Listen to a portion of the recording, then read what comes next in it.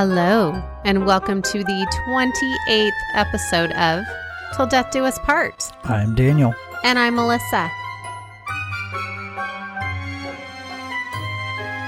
How's it going? Good. You doing good? I'm here. Feeling good? Yep. All right. Well, let's start this off with a shout out to one of our 11 listeners. Sweet. This is from Brent Wood X. What's up, Brent? Hi, Brent. And the title is Thumbs Up. And this is very short and sweet. And I think you're going to love it, Daniel. All right. Adult aerobics makes me laugh every time. There we go. I think that's a hit. That's it. That was it. We won him over with adult aerobics. If nothing else, if we could just get adult aerobics introduced into everyone's lifestyle and daily activities, then there you go. Yes. All right, Daniel, you got some factoids for me?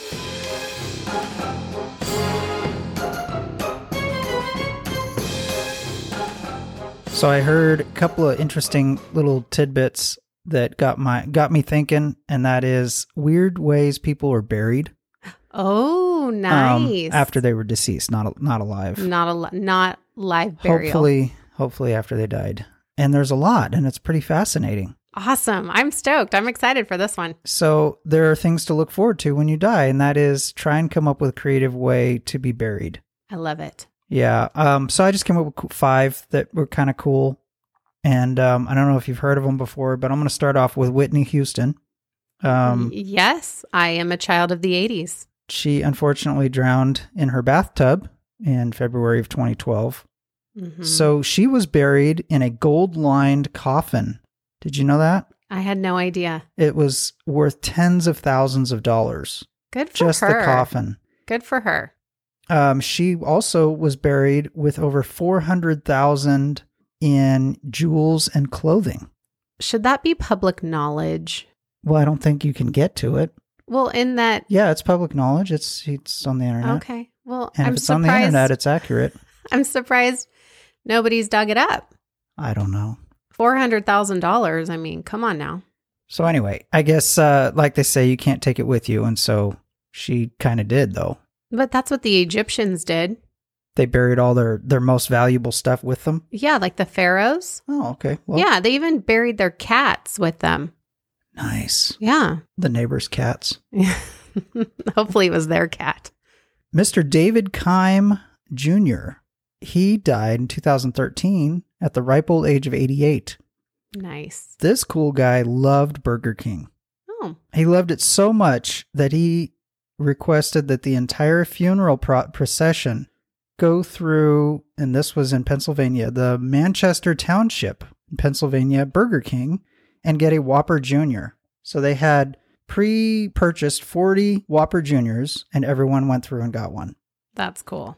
And then they put a Whopper Jr. in his casket with him and buried him. Oh, that's awesome. Yeah, I thought that was kind of cool. That's neat.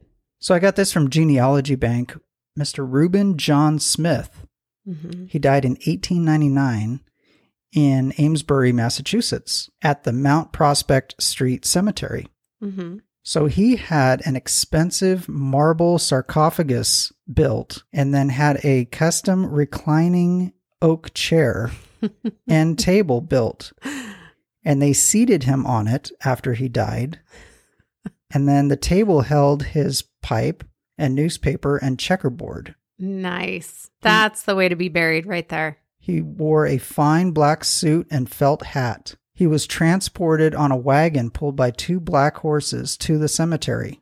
And then the tomb had an iron door, which was sealed up after they put him in, and had a key, and then they purposely got rid of the key. Wow. He also set aside $500, now this was back in 1899, to help pay for the upkeep of his tomb. Okay. And then he set aside a large, I couldn't figure out how much, amount of money for any female that would stay the night with his corpse by the tomb. What? And he never had any takers. No one came forward to do that. All right. Well, I would like to know the sum of money that you would get if you did that. And I think that that's not weird. I mean, you go and sleep next to the tomb, or you have to sleep next to his body in the recliner. I don't know. Okay. I couldn't figure that out because they said they sealed it up, but maybe they sealed it up because no one would come forward at that time and Nobody stay would the stay night the with him night? on his first night of departure. I would have done it. Is that weird? I don't know. I don't think that's you could weird. Just keep them company. Yeah. Yeah, it was pretty cool. And they said they never could figure out where all of his money came from. So it was pretty cool. Anyway, Nice. have you heard of this guy? He's called Bela Lugosi. Yes. I want to suck your blood. He was born in 1882 and died in 1956. Starred in the 1931 film Dracula. Yes. And he did the Broadway production as well. Oh, cool. He was buried with a replica of his Count Dracula cape. Oh, that's awesome. Which is fitting because I believe in the movie, he's laying in a casket with his cape on, right? Yes. And he knew what the role was that made him a star. So there you go. So he went out so cool. The way he got his stardom. Yeah, that's awesome. I thought that was kind of cool. Yeah. Sandra West. She was a widowed millionaire. Her husband was a oil guy, lots of money. Mm-hmm. She died in 1977 at the ripe old age of 37. Oh. Unfortunately, from a drug overdose. She was beautiful. I was looking at pictures of her. She's pretty attractive. Oh, that's sad. She was buried in her blue 1964 Ferrari with the seat slightly reclined so she was comfortable. Oh, my gosh. They built a whole huge tomb, put the car in it with her in the car, and then they dug I think they said it was 19 feet long by like 10 feet wide and 9 feet deep hole at the cemetery and lowered the whole situation down in there. That's awesome. And I think that's pretty cool because a 1964 Ferrari is a really cool car. Now, was this her dying wish? Or okay, so she had like that's what she a wanted will to go. or last will and testament at 37. Smart girl. Okay. Yeah. Mm-hmm. It seemed like most of these people put a lot of thought into dying. That's great. So, yeah. I think it's kind of cool. I mean, if nothing else, you get to go the way you want to go. And would you want to be buried in your 69 Chevelle? Probably. Okay. No, that'd be a waste of the car. That would be a waste of the car. I would tell you that I was going to bury you in it, but then I probably wouldn't. I want to go like most people. And that is, I want to be cremated. And then I want you to spread my ashes in the Haunted Mansion at Disneyland. Don't say that out loud. Because that's... You can get in trouble. You can get banned from Disneyland for I'd doing already that. be dead. No, I could get banned. This is about me, darling. Gotcha. Me. All right. As long as I die peaceful in my sleep, like my grandpa. Yes. Not screaming in horror like his passengers. So, that's fine.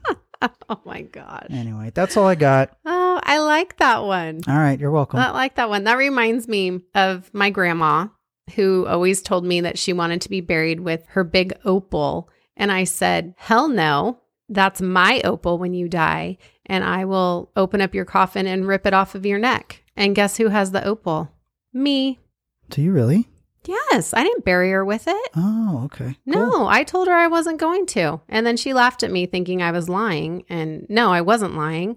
I did not bury her with that opal. All right. Sorry, Grandma. Good job. She still hasn't haunted me. She told me she was going to haunt me, but I haven't seen her. So, All right. Yeah. Well, that was a test. It was a test. I I wanna failed. see. I failed. No, I mean, it was a miserably. test by you to see If ghosts are real. if ghosts are real. If anybody was going to come back as a ghost, it would be my grandma. That's true. Yeah. And I haven't seen her. So maybe tonight. All right. Make sure I wear clothes to bed.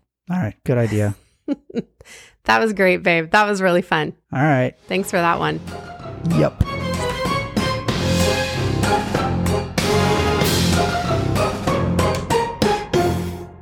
Daniel, Yep. you ready for my case? All right. Go ahead. This is the case of Jeremy and Julene Simko. Okay. On Wednesday, November 18th, 2009, around 6 a.m., a call came into the local 911 call center. The woman on the other end of the line was hysterically screaming that someone had shot her husband and that she believed the intruder was still in the residence. Police and emergency medical services were dispatched immediately to a farmhouse in the lakeside community of Vermilion, Ohio. When officers arrived, the sun was just beginning to rise, casting a warm glow over the rural property. The officers made their way up to the front door, but it was locked. After unsuccessfully trying to kick down the front door, the officers then went around to the back door and saw that the screen was shut but unlocked, and the back door was wide open. Guns drawn, they made their way inside. It was still very dark in the home, but the officers were able to clear the first level. Making their way up to the second level, with guns still drawn, the officers continued to announce their presence, but were receiving no response in return. Stepping foot on the landing, they saw a door with light beaming out from underneath. Officers approached cautiously and again announced their presence. The door slowly began to open. A woman peeked out through the crack and realized it was the police. She opened the door fully, and officers were shocked by her appearance. 31-year-old Julene Simko was wrapped in a towel covered in blood. An officer asked if she was hurt, to which she replied no, but her husband was. Julene pointed to the side of the bed, and there on the floor and lying on his back was the naked body of her husband, 36-year-old Jeremy Simko. Julene was pleading for the officers to help her husband, but they quickly realized that whatever had happened to Jeremy that morning had been fatal. Backup officers continued searching the home for the intruder, but never found anything. Very little had been disturbed, which was quite unusual, really. Okay, so she's naked, wearing a towel covered in blood. Yes. Okay, and he's naked. And he's naked. All right. Lying on the side of the bed on his back. Gotcha. Okay, now I got a picture in my head. Mm-hmm. All right. Julene Nick was born and raised in northern Ohio. Julene was very smart and always part of the Honor Society. According to friends and family, Julene was extremely shy, very kind, and seemingly happy. But appearances can be deceiving. Julene's father had spent time in prison for sexually assaulting her when she was young. Oh, no. Yeah. Julene's mom divorced her dad while he was in prison and moved she and Julene to Lorain County, Ohio. A couple years after the move, Julene's mom remarried. Julene gained not only a wonderful bonus dad, but also a bonus little brother. They were the picture of a loving and normal family. With a new father, Julene never spoke about her old one, which is awesome. Yeah. In the summer of 1997, a few weeks after Julene graduated from high school, the 18-year-old Julene met the 23-year-old Jeremy Simko. Jeremy was a childhood friend of Julene's current boyfriend. There was an immediate attraction. Jeremy was 5 years older than Julene, had a steady job as a tree trimmer and arborist, was a hard worker, and a man's man. Good job, guy. Man's man. A man's man. He loved to hunt, fish, and do anything that involved being in the outdoors. Jeremy was also described as aggressive, dominant, outspoken, and had quite the temper. Jeremy had even been engaged at the time he and Julene met, but had called off the wedding days after meeting her. Oh, wow. Julene had forgotten to end her current relationship, though. Yeah. It happens. Yeah. There's no sense in just stopping it. You don't know what's going to happen. Her high school boyfriend found she and Jeremy in a precarious situation at a mutual friend's house. They never spoke again. Oh, boy. Yeah. Now that the couple was official, they became inseparable. Jeremy helped Julene come out of her shell, and Julene softened Jeremy's edges and helped him to calm his anger. Kind of. Julene was very proud of the fact that Jeremy had only ever slapped her once. But she slapped him back, and he never touched her again. Oh, okay. Well, that's fair. Oh my gosh. People are crazy. As long as they trade blows Right. and then it's equal. Ugh. Only a few months into their relationship, they started a business together, Simko Tree Service. Julene was Jeremy's very first employee. She would help on the ground, hauling branches, and working the chipper. On September 4th, 1999, the couple made it official and were married. They bought an old fixer-upper farmhouse on 2 acres and began restoring the 3-level home back to its original glory. The house featured a first and second story and a loft on the 3rd floor. There was a barn on the property that served as a place to store their job equipment. The property also backed up to a beautiful 42-acre parcel of land that they did not own but would use to hunt and camp on. That sounds super cool. Doesn't it? Yeah. Yeah, just go out to your backyard with a tent. Yeah, except for having to fix up a giant, huge house. It sounds like a lot of work. Right, but if you own a business and you don't travel and, you're like home, Yeah, I mean, that might be kind of cool. that's true. Yeah. A while after buying the home, the 42 acres went on the market, but the price was steep and the couple didn't have the means to purchase the property at that time. After finishing the major construction on the house, Jeremy and Julene began trying for a family. After a few years, they were finally pregnant. So I guess in the tree business, you can say that they branched out. They were trying to branch out. Right. Yes. Okay. Jeremy and Julene were overjoyed with the news, but that joy wouldn't last. A little after 3 months along, Julene miscarried. Oh, bummer. I know. The couple never got pregnant again. Uh-oh. I know. In 2009, almost 10 years after they were married, they received some good news. The selling price on the 42 acres of land had dropped significantly, and they could finally make an offer.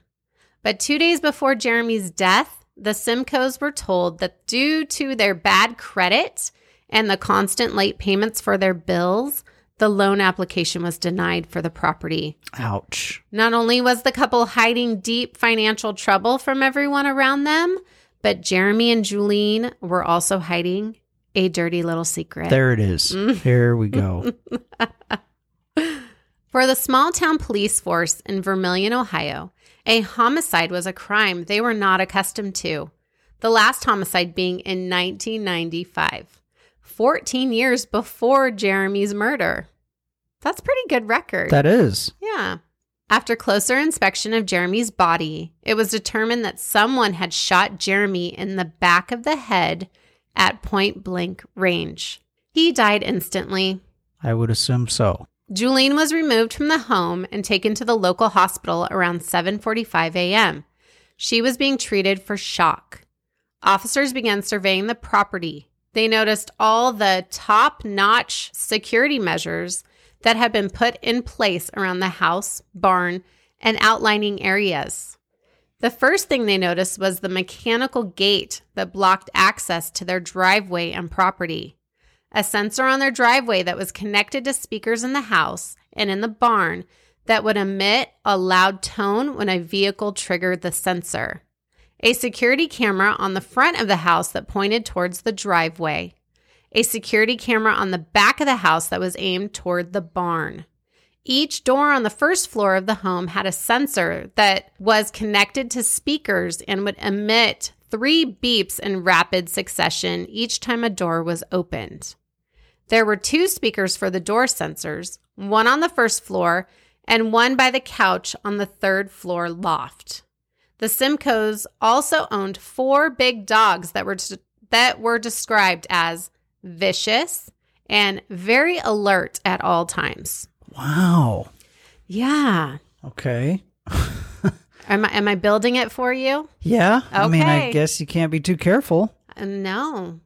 The dogs would bark at anyone who approached the property. Each dog was chained to its own doghouse at night. Each doghouse was strategic. I can't say this word. Each doghouse was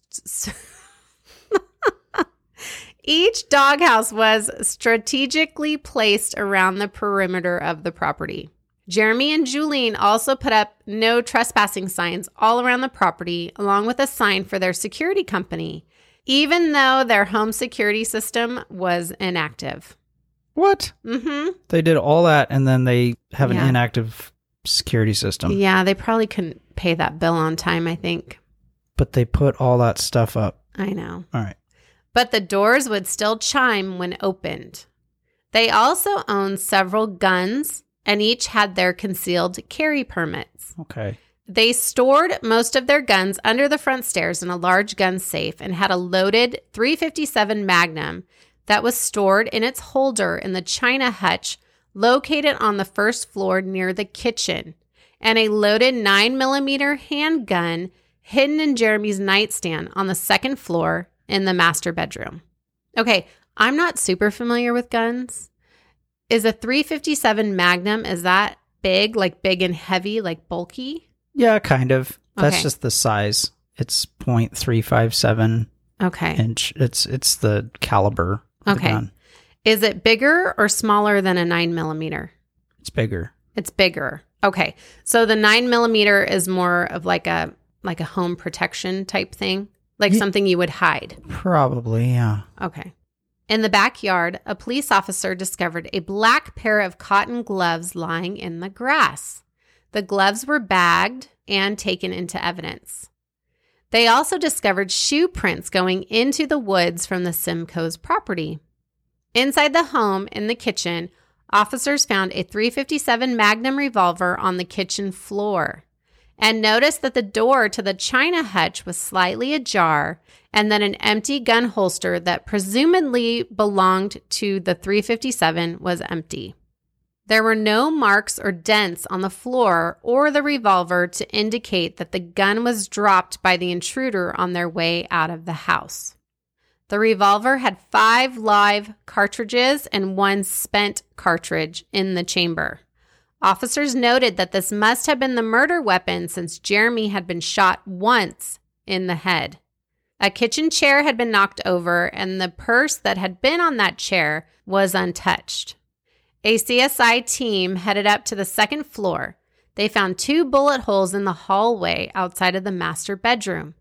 In the master bedroom where Jeremy had been shot, they found a 9mm handgun on top of the nightstand. The 9mm was missing 2 bullets. Lying on the floor near where Jeremy's body was found, this is going to be hard for me to talk about. Lying on the floor near where Jeremy's body was found was a vaginal pump and spreader that was used in a sexual act. Oh, boy. It was just lying there in the open. The CSI team also found a ridiculously large rubber male member in the sink of the bathroom. I'm very immature. I don't know. I'm going to laugh. Probably. Oh, goodness. The house was also inspected for any signs of a forced entry. All the windows and doors, besides the opened back door, were secured and locked. The guns, casings, and marital sexual aids were taken into evidence. Oh, boy. Yeah. Officers also looked at the surveillance videos. There was no activity in the front or back of the house after Jeremy had secured all 4 of the dogs around 10 p.m. The police also spoke to the surrounding neighbors who said that they never heard the dogs barking at or around the time of the murder. After the home was secured, officers were told that Julene was well enough to give her statement. Jeremy and Julene had a peaceful day together, spending much of the afternoon outside and canning pumpkin.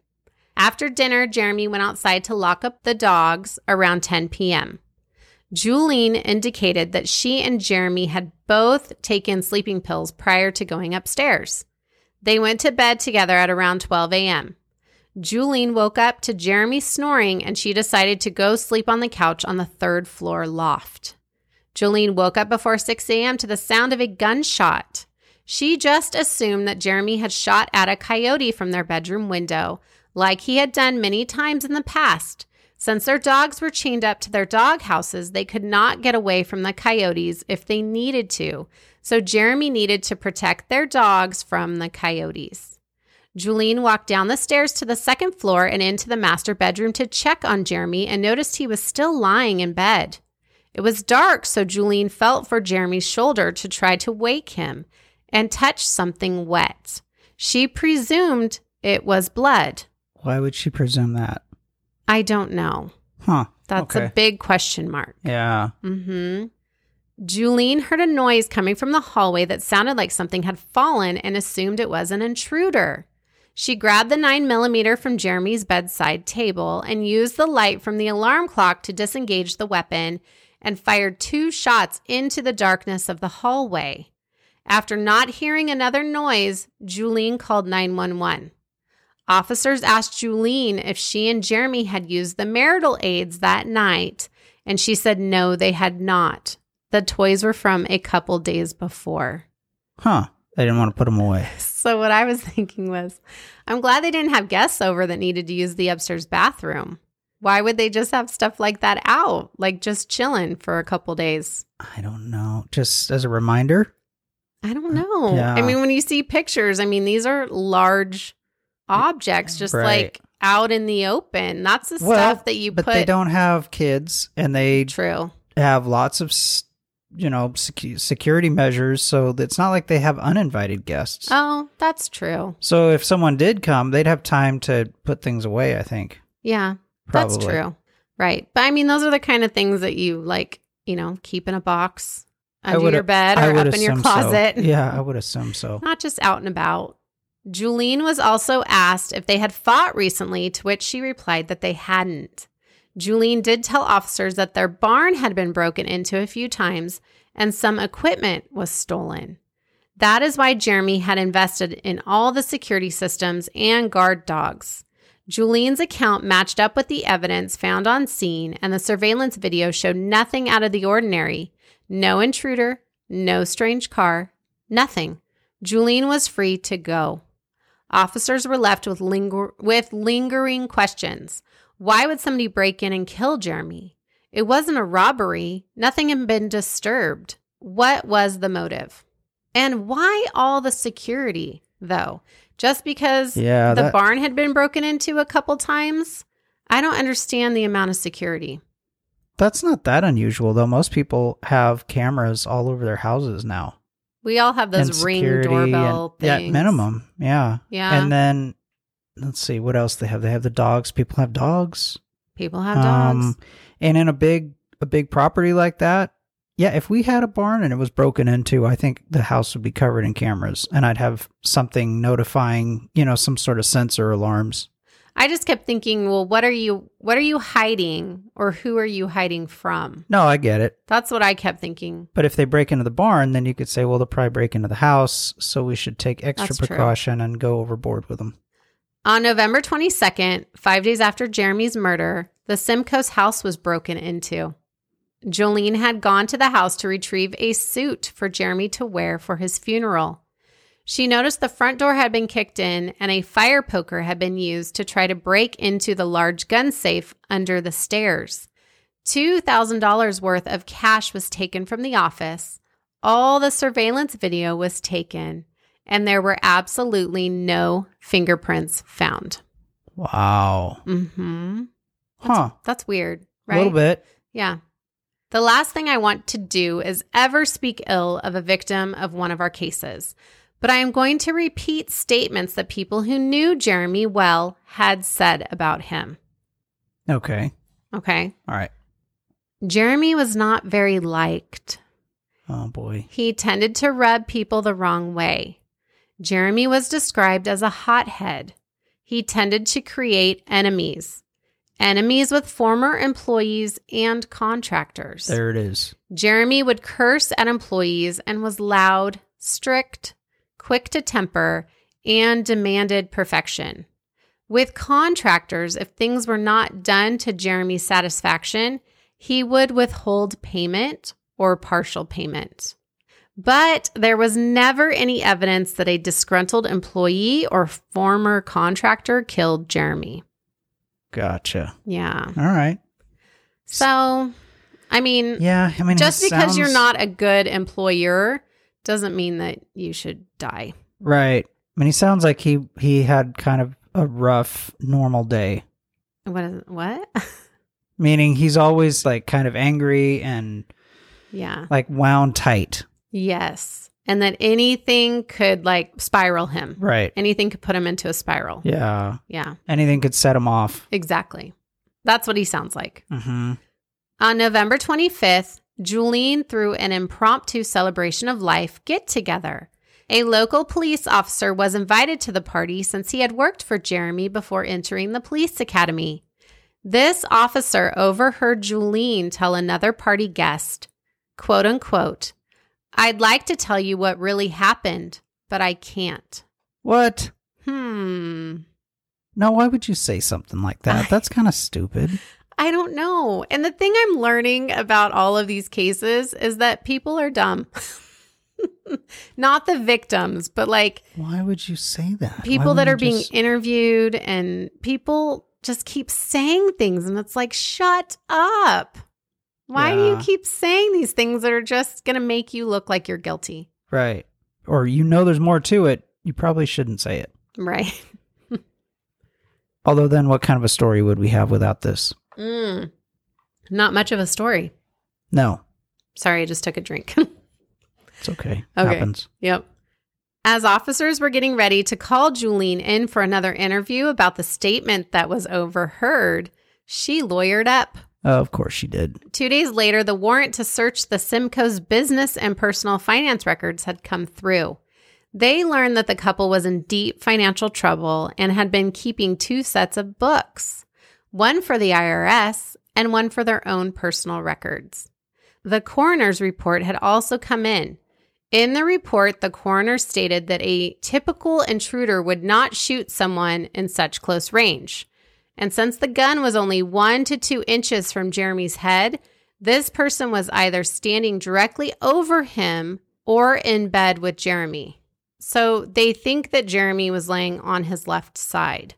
Whoever shot him would have to have crawled onto the bed or already be laying in bed with Jeremy and then put the gun up to his head only 1 to 2 inches and then shoot it.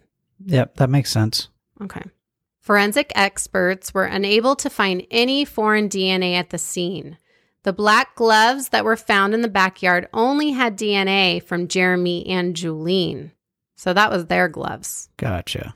The footprints leading away from the Simcoe's property were never matched. Never matched with shoes from Julene or Jeremy or anything. Huh. It was also confirmed that the 2 gunshots in the hallway came from the 9mm gun found on the nightstand in the bedroom. So she did shoot that gun. Gotcha. It is presumed that the gunshot that killed Jeremy was from the .357 Magnum revolver found on the kitchen floor, but it cannot be proven since the bullet was never found. What? Yeah. Wow. It was never found. Isn't that crazy? But it went through him. It went through him and never found. That's kind of weird. Yeah. There wasn't any blood or DNA on the weapon, nor blowback from the wound found on the .357 Magnum, leading forensic experts to believe that the gun had been wiped clean. Huh. There was nothing on this gun. Okay, so I wonder if it's like in the movies where you put a pillow up against someone and shoot through it, and the bullet goes through, but you don't have anything coming back. Wonder if that... Oh. I don't know. That's smart. But put a lot of thought into it. Right. But the crime scene photos that I saw were the pillow that he was just laying on. Gotcha. But yeah, I never read anything about holding up a pillow or anything like that. Or but something, that's brilliant. something that it wouldn't stop the gun from firing, obviously. Right. But it would put up like a shield from splatter. Right. So you wouldn't have to wipe it clean or as much. Right. Yeah, because if it was just open back of his head, gun, I mean, it would be like a cannon hitting a watermelon. Right. And it would be everywhere. And they didn't find any gun residue or blowback or anything on her hands. Yeah. So that's smart. Huh. Maybe she used a pillow. I don't know. First thing that popped in my head. Wow. Okay. But then where's the pillow? Where's the pillow? So there should be There's no pillow. Some sort of fabric item with a hole through it. Right. Oh my gosh, my brain is spinning right now. Sorry. Okay. No, don't ever spin. apologize for that. That's amazing. That is such a great All right. question. Yep. We should have this down too. So when we kill each other, it's going to be amazing. Absolutely foolproof. Yeah. One of us will get away with murder. We will not make any of these mistakes. Right. So just be confident in that. Okay. Sounds good. All right. You bet. With no probable cause or evidence, Julene was never arrested. Dang. The small police force in the small town of Vermilion, Ohio, had very little time, very little manpower, and new cases were coming in every day that left Jeremy's murder to turn cold. Wow. I wasn't expecting that. Yeah. Years passed with no new leads. Then one day, investigators received a phone call from two of Jeremy and Julene's friends. They had been concerned with Julene's attitude after the murder. She never seemed angry or even sad. Julene also got rid of everything that was Jeremy's only days after he was murdered. So she got rid of his stuff like right away. That's unusual. Mm-hmm. After Jeremy died, Julene only ever went back to their home to retrieve his suit. So that one day that she found the house broken into to retrieve his suit was the last time she was there. Do you think the house legit was broken into? I don't know. I don't think so. Or you think it was like a cover-up? Yeah. Yeah, I think it was staged. Yeah. Julene then sold the home, went back to school, began working in the medical field, and had a series of new relationships. Oh, cool. But that doesn't seem that strange to me. No. At all. She's moving on with her life. She was young. She was 31. Yeah. She's in her prime. Yeah. She was moving on. Not like us. No. God, no. What bothered their friends the most, though, was when they began thinking back on the couple's strange relationship. Julene was always very submissive around Jeremy, looking to him before she spoke, even around family. And Jeremy always seemed to be the one in control, the alpha male. Detectives decided to revisit some of the boxes of personal items they had collected from the Simco's home years before. One detective came upon a photo album at the bottom of a box.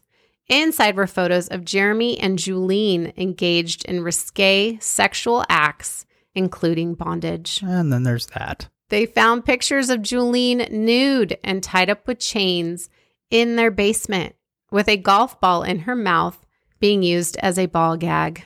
She was a golfer. Oh my gosh. Sorry. Investigators also found homemade porn videos starring Jeremy and Julene. Ugh. Not all the videos appear to be consensual, though.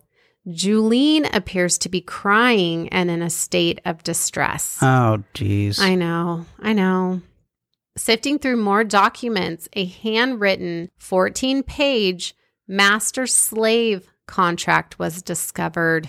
Oh, boy. Jeremy was the master and Julene was the submissive. All right. The agreement stated that Mr. Simko was the father and Mrs. Simko was the daughter. Boom. Ugh. Ugh. All right. I know. We're about to get a little bit more uncomfortable. Okay. Well, that's kind of 50 Shades of Grayish, right?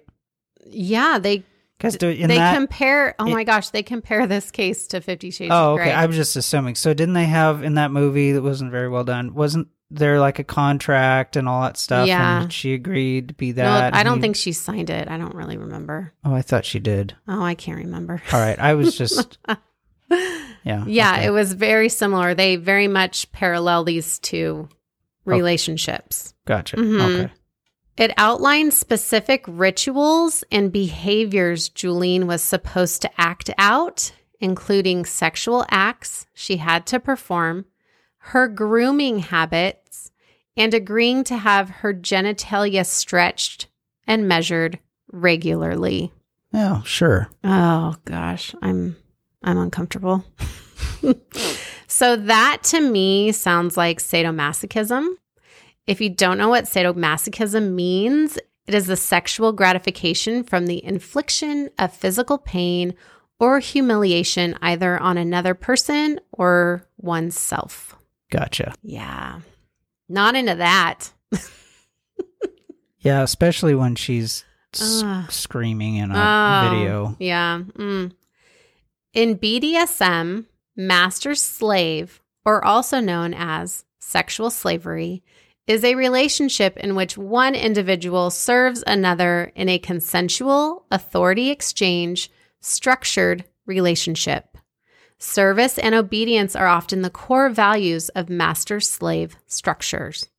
The participants are of any gender or sexual orientation and consenting adults. Males are called master and females are called mistress. If they are the master. Right. Yeah. Okay. Assuming that's the If setup. the female is the master, she is called the mistress. Mm-hmm. Gotcha. The relationship uses the term slave because of the association of the term with ownership rights of a master to their submissive body as property. Well, that's nice. I'm sweating. It's making me uncomfortable. Okay. In a BDSM context, it is a sexual fantasy or sexual role play. The relationship is a consensual exchange of power by the submissive to the dominant, and usually has a contract that defines the relationship in detail. The types of activities a submissive or slave are expected to perform are sexual, but could also include housework or cooking. There you go. Mm-hmm. So it could actually be useful. Beneficial to the situation. Right. The contract also states how the master would like their submissive to dress, their diet, speech restrictions, and whether the relationship is monogamous or polyamorous. If the relationship becomes serious enough, a master will then, quote unquote, collar their submissive or slave. If not a collar, then a piece of jewelry may be worn as a token of their dedication and servitude to their master. Okay, so it's literally a collar, like a dog collar. No, so if I see a person out and about and they're wearing a collar, mm-hmm. do they realize that's what it means, or that means exactly this? Because I have seen that. Yeah. I have seen people out and about, normal day to day, and I can remember if it was a guy or a girl, and someone was wearing a collar. Right. Was it a collar or a choker? Because sometimes chokers come like in and out of fashion. Okay. But I don't remember. No, I mean, more like a collar. Like a collar, like a dog collar. Yeah, I mean, not like that. With a buckle. Usually they're like buckles, or they have like those. I don't remember. Now it's ruining my image, but I'm sorry. Something around the neck that isn't soft. Right. And they wear it all the time. Now, was Julene being forced to do these sexual acts, or was she a willing participant? Was Julene being victimized again? A new forensic analysis of the Simko's home computer revealed that someone had looked up Julene's birth father's obituary the day before the murder of Jeremy. That seems suspicious. What? Yeah. That seems very suspicious. Okay. On November 14th, 2013, 4 years after the murder, detectives were finally able to formally interview Julene Simko. She retold the investigators what had happened the night Jeremy had died. They then asked her about the photos and videos they found. Julene told detectives that she was a willing participant and that to she and Jeremy, it was just normal role-playing and that it didn't happen all the time.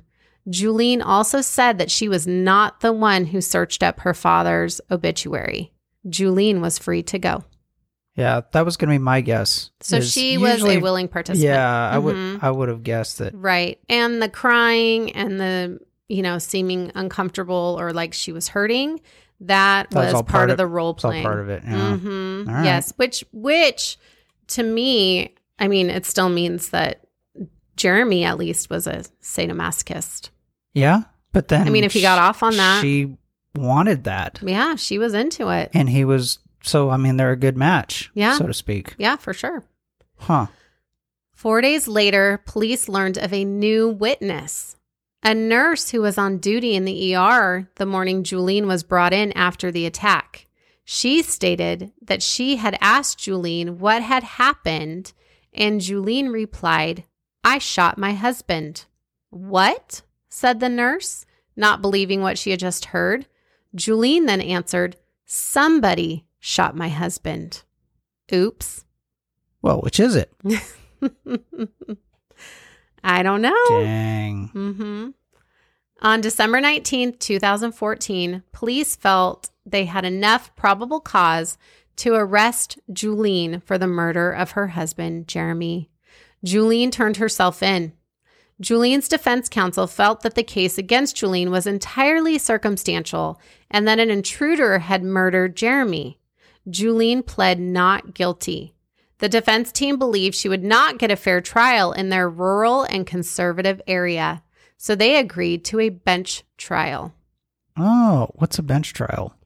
I'm going to tell you. Oh, okay, good. All right. A bench trial is a trial in which there is no jury, and the judge decides the case. Oh. While a jury renders a verdict, a judge in a bench trial does the same by making a finding. So they could not get the trial moved to another county. So instead of that, they chose to do a bench trial because they thought they wouldn't get a fair jury because they knew that all the sexual stuff was going to come into play in the trial. And so you're dealing with a very conservative population of people. Right. Tuesday, September 12th, 2017, the trial began. 8 years after the death of Jeremy Simko, the state testified that there wasn't any evidence of an intruder and that only the Simcoe's DNA was found on the guns, in the house, and even on those black gloves found outside. Julene never took the stand in her own defense. On September 22nd, the case went to the judge for deliberation. So do you understand that the state is saying there is no evidence of basically anything, right? Which then turns it on to Julene. Right. If it isn't someone else, it must be her. Exactly. Mm-hmm. That's how they're proving it. Yeah. On October 20th, 2017, the verdict was in. The judge found 39-year-old Julene guilty of 1 count of aggravated murder, 2 counts of murder, 2 counts of felonious assault, and 1 count of tampering with evidence. The judge stated that there was absolutely no evidence that there was ever anybody else but the Simcoes in that house. Yeah. It's almost math. Yeah. Aggravated murder is actually also called first-degree murder. It is the most serious type of homicide because it is planned and done on purpose with some type of evil intent. Gotcha. Okay, so she was guilty of 1 count of aggravated murder. Okay. Then she was found guilty for 2 counts of murder and then 2 counts of felonious assault. So felonious assault means cause or attempt to cause physical harm to another or to another's unborn by means of deadly weapon or dangerous ordnance. Isn't that kind of redundant? Like they already got her for first-degree murder. Yes. So I Isn't don't know that why all of secondary? these. Like what? Yeah. And then it's 1 count of tampering with evidence. Okay, if she had shot him in the back of the head and then cut all his arms and legs off, I would think that would also be secondary charge, right? Meaning it was beyond just pulling a trigger. Right. That would be more of like abusing a corpse. Well, it depends on which one happened first. Well, no, if you shot him and killed him. Well, what if she cut his arm off and then shot and killed him? Well, then that's something different. Yeah. I don't know. It's just a lot of... Seems like a lot of charges. Yeah. Yeah. In the tampering with evidence, they think that she, knocked over the chair and dropped the gun on the floor. I don't know. That's a lot of charges. And then left the adult aerobic materials laying out? Right. I would have put those away. That seems odd also. It does. Like, why would you do all that and shoot him and then leave that out? Yeah. Right? Yes. That doesn't make sense to me. Those are the things that you hide. If you were setting up a crime scene and you didn't want to appear to be guilty, I think I would have done a little better job. That's so true. And then all the pictures and the porn tapes. How were those so easily found? And why weren't those discovered the first time around? They were just in a box. So somebody must have seen those and thought, oh, this is relevant. This is interesting. I'm going to put these in a box. Right. Why not just get rid of all the stuff, get rid of the pictures, videos, and no one would have known. Right. Which means this was either a crime of passion where there was no time to think, or she didn't do it. Yeah. So to have all of these charges, it seems a little overboard to me. Yeah. Okay. Huh. Well, I'm glad it does to you too. Hopefully it does to some of our listeners. It doesn't quite add up, but then not all cases do. Nope. That's why we consider ourselves armchair investigators. Sure. Trademark. That's it. Julene Simko was sentenced to 28 years to life. She will be eligible for parole in 2045 when she is 67 years old. Oh, man. Mm-hmm. She's going to be older. She's, if she didn't do it, that just is But if she awful. didn't do it, how did it get done? I don't know. See? Then it was an intruder, but an intruder who was like a Dexter. Oh, I think she shot him. Okay. I just don't understand her thinking. But then again, if you're sane and coherent, you probably wouldn't shoot someone in the back of the head. Okay, but what she could have done is she had the proof. She had photos. She had video. She had somebody looking up her father's obituary. So she could have said that she was not a willing participant and that she was being abused and that was a crime of passion, that something had happened that forced her to shoot him. And she would have gotten less than 20 years. They would have argued then why'd you shoot him in the back of the head instead of in front, like if he was attacking you or something. Right, that's true. But also people would kind of understand more. Right. They would kind of give her the benefit of the doubt. Like, okay, he drove her to this and he was such a horrible guy that she felt more comfortable shooting him in the back of the head. Yeah, she just needed him gone. But there wasn't anything really that stood out that almost made me feel like she had justification for murdering him. No, but if she would have said, I was not a willing participant in this BDSM master-slave thing, then that would have given her more of a... True. Like, almost like an alibi, yeah. Right? And it would have been a crime of passion. She should have thought this murder thing out better. But that's what makes it a crime of passion, right? Is that it's not thought out. Yeah. It just kind of happens, unfortunately. Huh. Okay. So I don't know. If this would have been more thought out, then she wouldn't have had those sex toys out, right? Probably not. Or marital aids. Sure. And then she would have hid the photo albums and the tapes. Yeah. I don't know. This is a crazy one, right? I think she was into it 100%. I think she was into it. She admitted to it. Oh, and go watch when they interview her about all of this. She's very like upfront about it. She's like, no, I was a willing participant. Like we did this together. We didn't do it all the time, but we had fun. And right. She's not embarrassed by this at all. I would think not. No, I think she did it, honestly. And I think the lack of evidence, the lack of DNA, the lack of everything, really. Yeah, I just don't understand why she did it. Yeah, I don't understand why she did it either. Are we rambling? Yeah. Okay. I'm telling you, this case is like... Yeah. Well, yeah. We don't have to solve it. Nope. Someone else already did, evidently. Nope, we don't get paid to solve these. No. We don't get paid at all. We just like to tell these. Right. All right, you ready for a fun fact? Yes. A study in 2005 states that 36% of adults in the U.S. use masks, blindfolds, and bondage during adult aerobics. Really? And 10% have tried sadomasochism.